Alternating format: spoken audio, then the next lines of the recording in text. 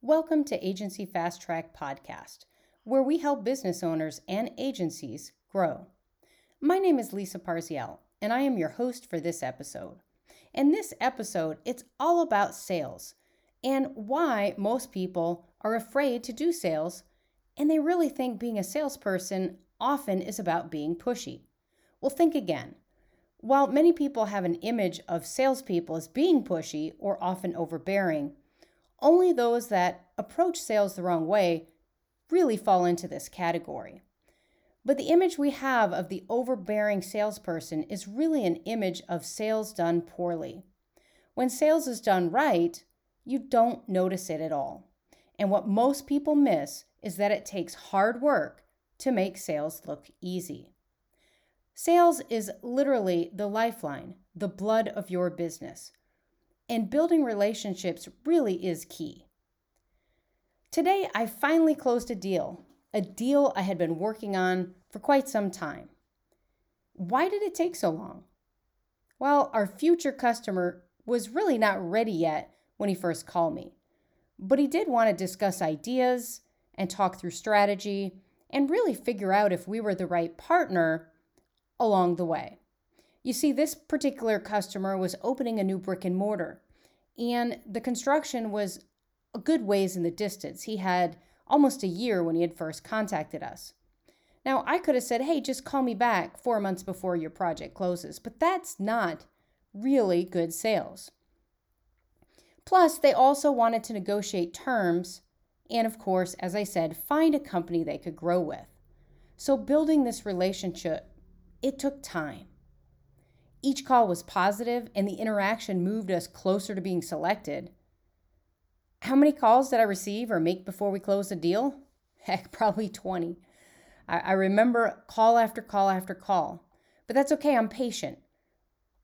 Really, sales is all about the follow-up and knowing after all the years I've been in business that really sometimes nurturing people, it can take a year or 2 or even 3 before they call you back when they finally are ready.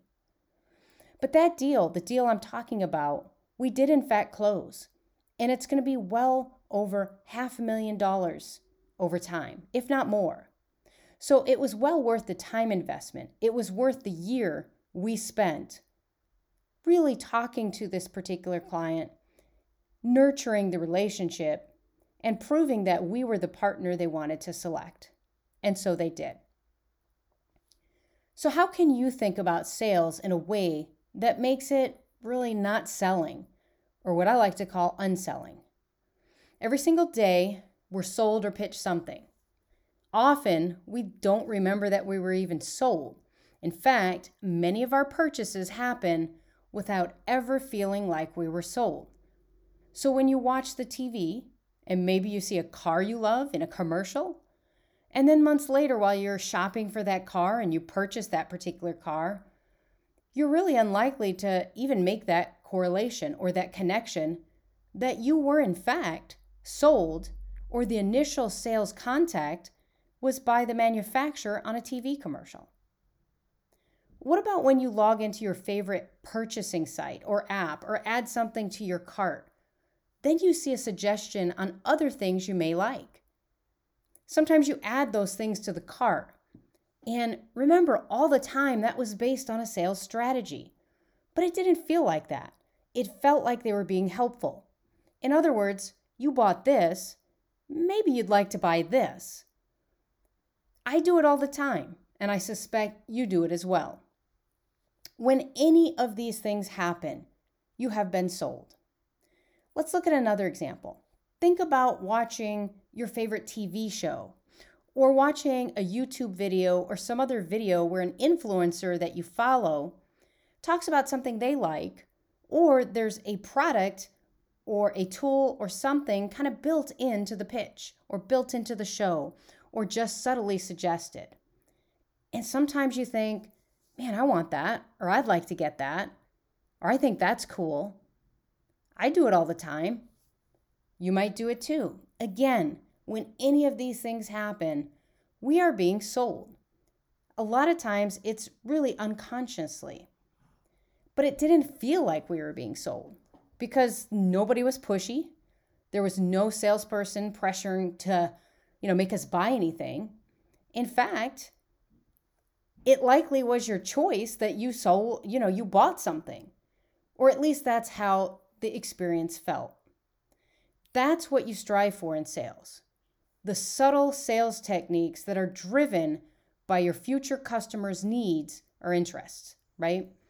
If you find yourself having to convince or coerce in order to close the sale, then you can learn a thing about what I call conversational closing. So what does conversational closing mean? Well, simply when you receive a call or you get on a conference call, your goal is ideally to simply have a conversation, a natural conversation. Consider yourself a guide, if you will. That is simply helping someone navigate their needs and find solutions to their problems. Sometimes it's not that simple, right? So take SEO, for example. Many folks don't even know what it is. In fact, you will likely not get a call with somebody asking you for SEO or search engine optimization. They'll almost always call telling you their problem. Hey, I don't show up on Google, or I need more traffic coming to my website. That's their way of saying, I need something you have, and of course, that's probably going to be SEO. So when this happens, just break it down into simple steps. First, identify the problem or pain point. Listen and hear what they have to say. Acknowledge and validate the problem when you hear it or the pain points that they're giving you. Provide awareness about the solutions that can solve the problem. And what I mean about awareness, don't go into the tech talk. Don't go into all of that extra hows and whys. Simply say things that naturally show them, oh yeah, that's search engine optimization. That's where we do things in order to get you higher up in the rankings so you can get more calls and ultimately, drive more revenue and sales. Explain the result. So hear what I said. Explain the result. I said, we can do this so that you can get more exposure, get higher up in the search engines, and make more sales. And remember to be human and simply talk to them like you would talk to your mom or a loved one or somebody you cared about. You would want to explain it to them in a way that they understood it, but you wouldn't really probably be trying to sell them or coerce them or convince them. You're giving them valid information so they could make an educated decision. And again, do not use techno talk. Don't babble about all the things you can do and prove to them how smart you are. All they care about are their problems, and do you have the solution to solve them? And listen. If I can stress any point, constantly listen. A good salesperson is often very quiet because they're busy listening.